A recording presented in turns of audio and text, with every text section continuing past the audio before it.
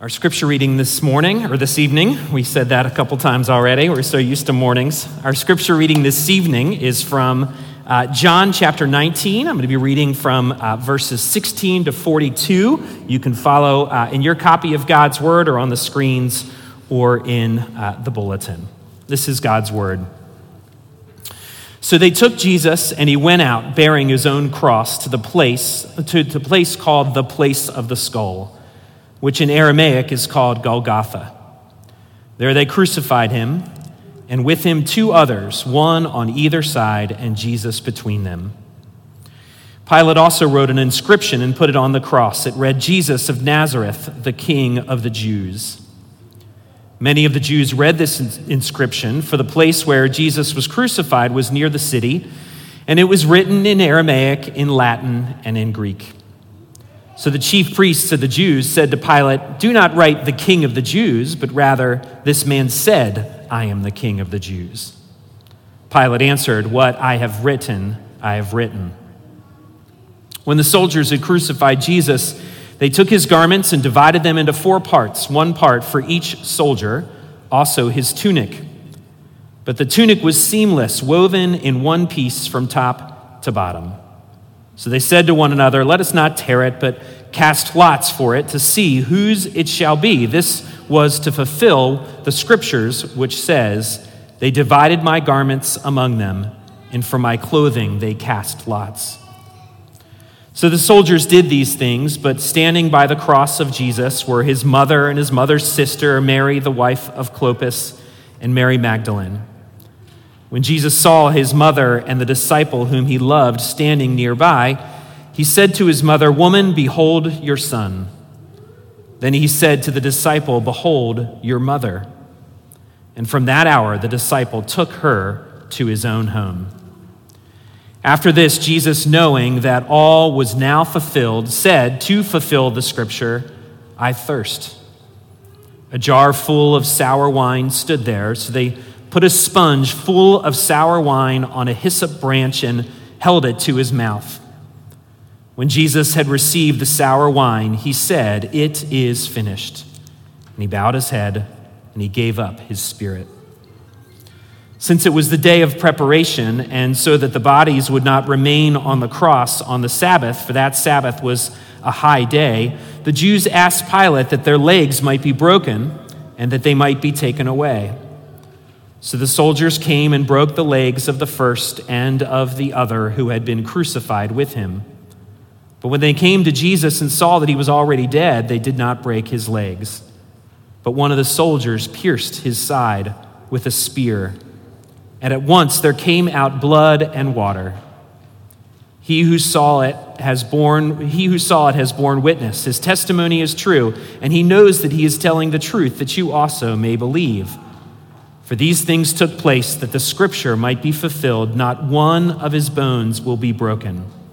And again, another scripture says, they will look on him whom they have pierced. After these things, Joseph of Arimathea, who was a disciple of Jesus, but secretly for fear of the Jews, asked Pilate that he might take away the body of Jesus. And Pilate gave him permission. So he came and took away his body. Nicodemus also, who earlier had come to Jesus by night, came bringing a mixture of myrrh and aloes, about 75 pounds in weight. So they took the body of Jesus and bound it in linen cloths with the spices, as is the burial custom of the Jews. Now in the place where he was crucified, there was a garden, and in the garden a new tomb in which no one had been laid. So because of the Jewish day of preparation, since the tomb was close at hand, they laid Jesus there. This is God's word. Father, speak to us through your word. May your Spirit enliven us to understand the significance of this amazing event that we have just read about.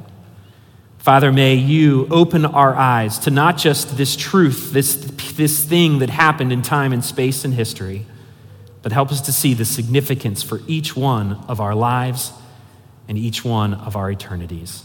We pray all this in Christ's name. Amen.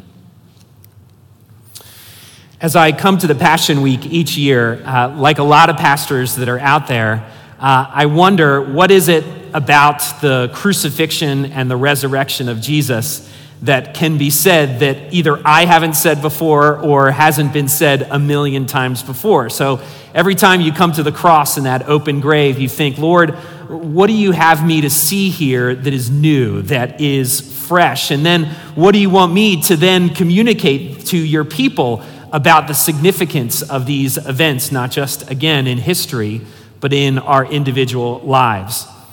Well, the Lord showed me this year something that I'd never really thought of before, and it came in a really unique way. Many of you know that I'm a reader, and so I like to read, and generally I have about 5 or 6 books going at once. I've heard about people out there that read only one book at a time, and that are disciplined to start that and finish it before they pick up the next book. I've never been that disciplined, so I've always got 5 or 6 books that are going at once. And I will tell you, this past week, I was reading bits of each one of those books. And 3 out of the 5 of those books all brought up one word. And that was the word vulnerability. Vulnerability. And I thought, Lord, you're getting my attention with this. What do you mean by bringing this word on my plate as I read all of these different books? And the more I thought about especially Good Friday is all about vulnerability. It's about vulnerability. When you think about it, the whole story of the incarnation is a story about vulnerability.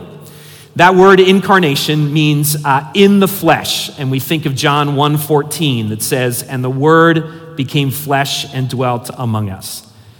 And so it is this belief that God in heaven has taken on skin and has moved into the neighborhood.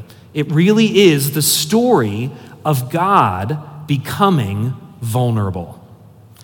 Now, I don't know if you've thought about what that word vulnerability means, but it means the capability of being wounded or the state of being susceptible to wounds. It means exposure in all sorts of different ways. And whether we like it or not, to be human is to be vulnerable. Each and every one of us, we live with this perpetual risk around us all the time of being wounded or of being harmed. And that's true in all sorts of ways. It's true spiritually, it's true physically, it's true emotionally. And if this pandemic, this COVID-19 thing has taught us anything, it's been an intrusive and massive reminder to all of us about how vulnerable we are to all sorts of things that life could throw our way. Now, I don't know about you, but I don't like to think about that. We don't like to feel vulnerable. And so what we do is we throw up all sorts of defense mechanisms that we can muster so we don't feel vulnerable. And some of those things are good and some of those things are bad. Probably when you drove here, you put on a seatbelt. Why? Because when you're in a car, you are vulnerable. When you play sports or when you go out on a bike ride, you put a helmet on. You do that because we are vulnerable. We put security systems on our houses because we are vulnerable people. And even sometimes we refuse to let people into our lives relationally for fear that they could wound us. And so we put up all sorts of defenses against vulnerability. But at the end of the day, we can never fully avoid it. To be human is to be vulnerable. In fact, one author, Madeleine L'Engle, wrote that when we were children, we used to think that when we grow up, we would no longer be vulnerable. But to grow up is actually to accept vulnerability, because to be alive is to be vulnerable. That's who we are.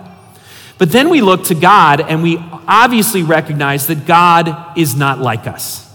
God is different. He is mighty. He is powerful. He is sovereign. He is in control of all things. God is one who spoke the world into creation. He was the one who allowed the flood waters to cover the entire earth. He was the one who parted the Red Sea so that his people could walk across on dry land. He was the God in power who brought down the walls of Jericho. In Jesus, he calmed the storm in the boat. He fed 5,000 people with just a little bit of bread and a little bit of fish. He healed people of their diseases. And so what we recognize is that no arm is as strong as the arm of God. But in the incarnation, something happens. In the incarnation, God becomes one of us, and he takes on vulnerability. He takes it on. Think of Jesus as a baby. He had to rely on Mary and Joseph for his own survival. As a man, he needed food, he needed shelter, he needed sleep in order to survive. But the vulnerability of Jesus is most on display in the final week of his life. Because think about in this story all the things that are done to Jesus during this final week. On Thursday, he's arrested in the garden. They seize him forcibly, and so the hands that had created the universe were now bound in chains. Later that evening, he was led from one mock trial to another one, each one a bigger sham and a bigger instance of injustice.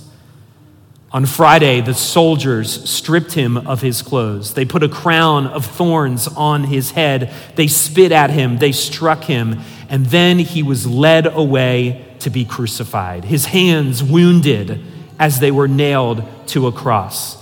Jesus was exposed. He was vulnerable. He was subject to taunts. He was subject to mocking voices. He's forced to drink sour wine. And finally, at the end, he breathes his very last breath. The God of the universe has been wounded and he has been killed.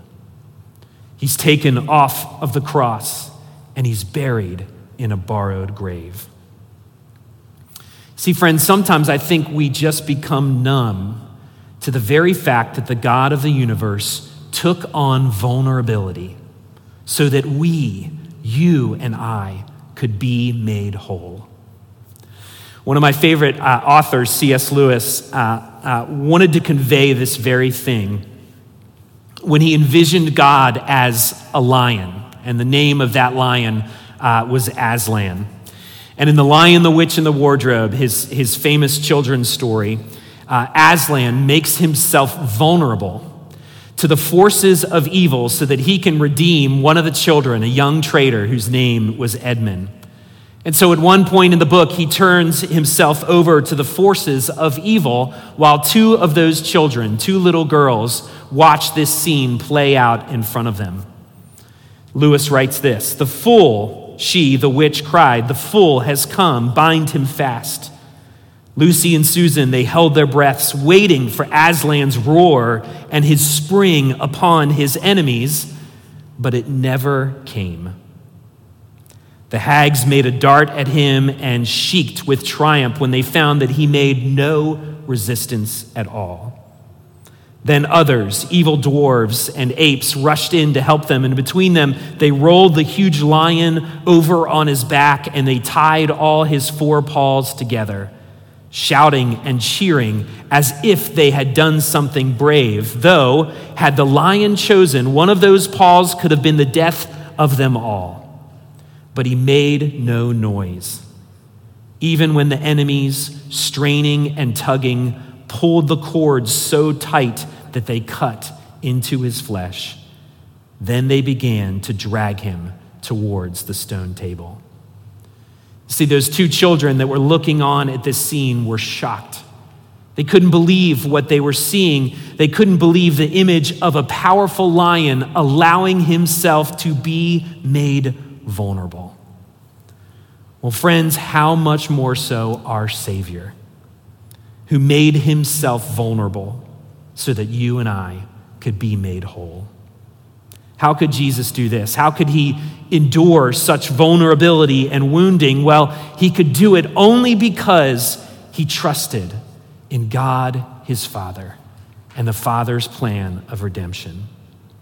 Why would Jesus do this? Not only just how, but why would Jesus do this? Why would he become vulnerable? Why would he endure death? Well, I think Kate Bowler says it best when she says, right in the place of Jesus' deepest weakness, we see the beautiful, terrible cross show us something. It shows us pure and perfect love. Just like what we read earlier in the kid's story, it wasn't the nails that kept him there. It was love. Now, of course, this isn't the end of the story. We will see on Easter that this divine vulnerability becomes the means for a divine victory. But for now, we weep in the night because we know that joy comes in the morning. Amen.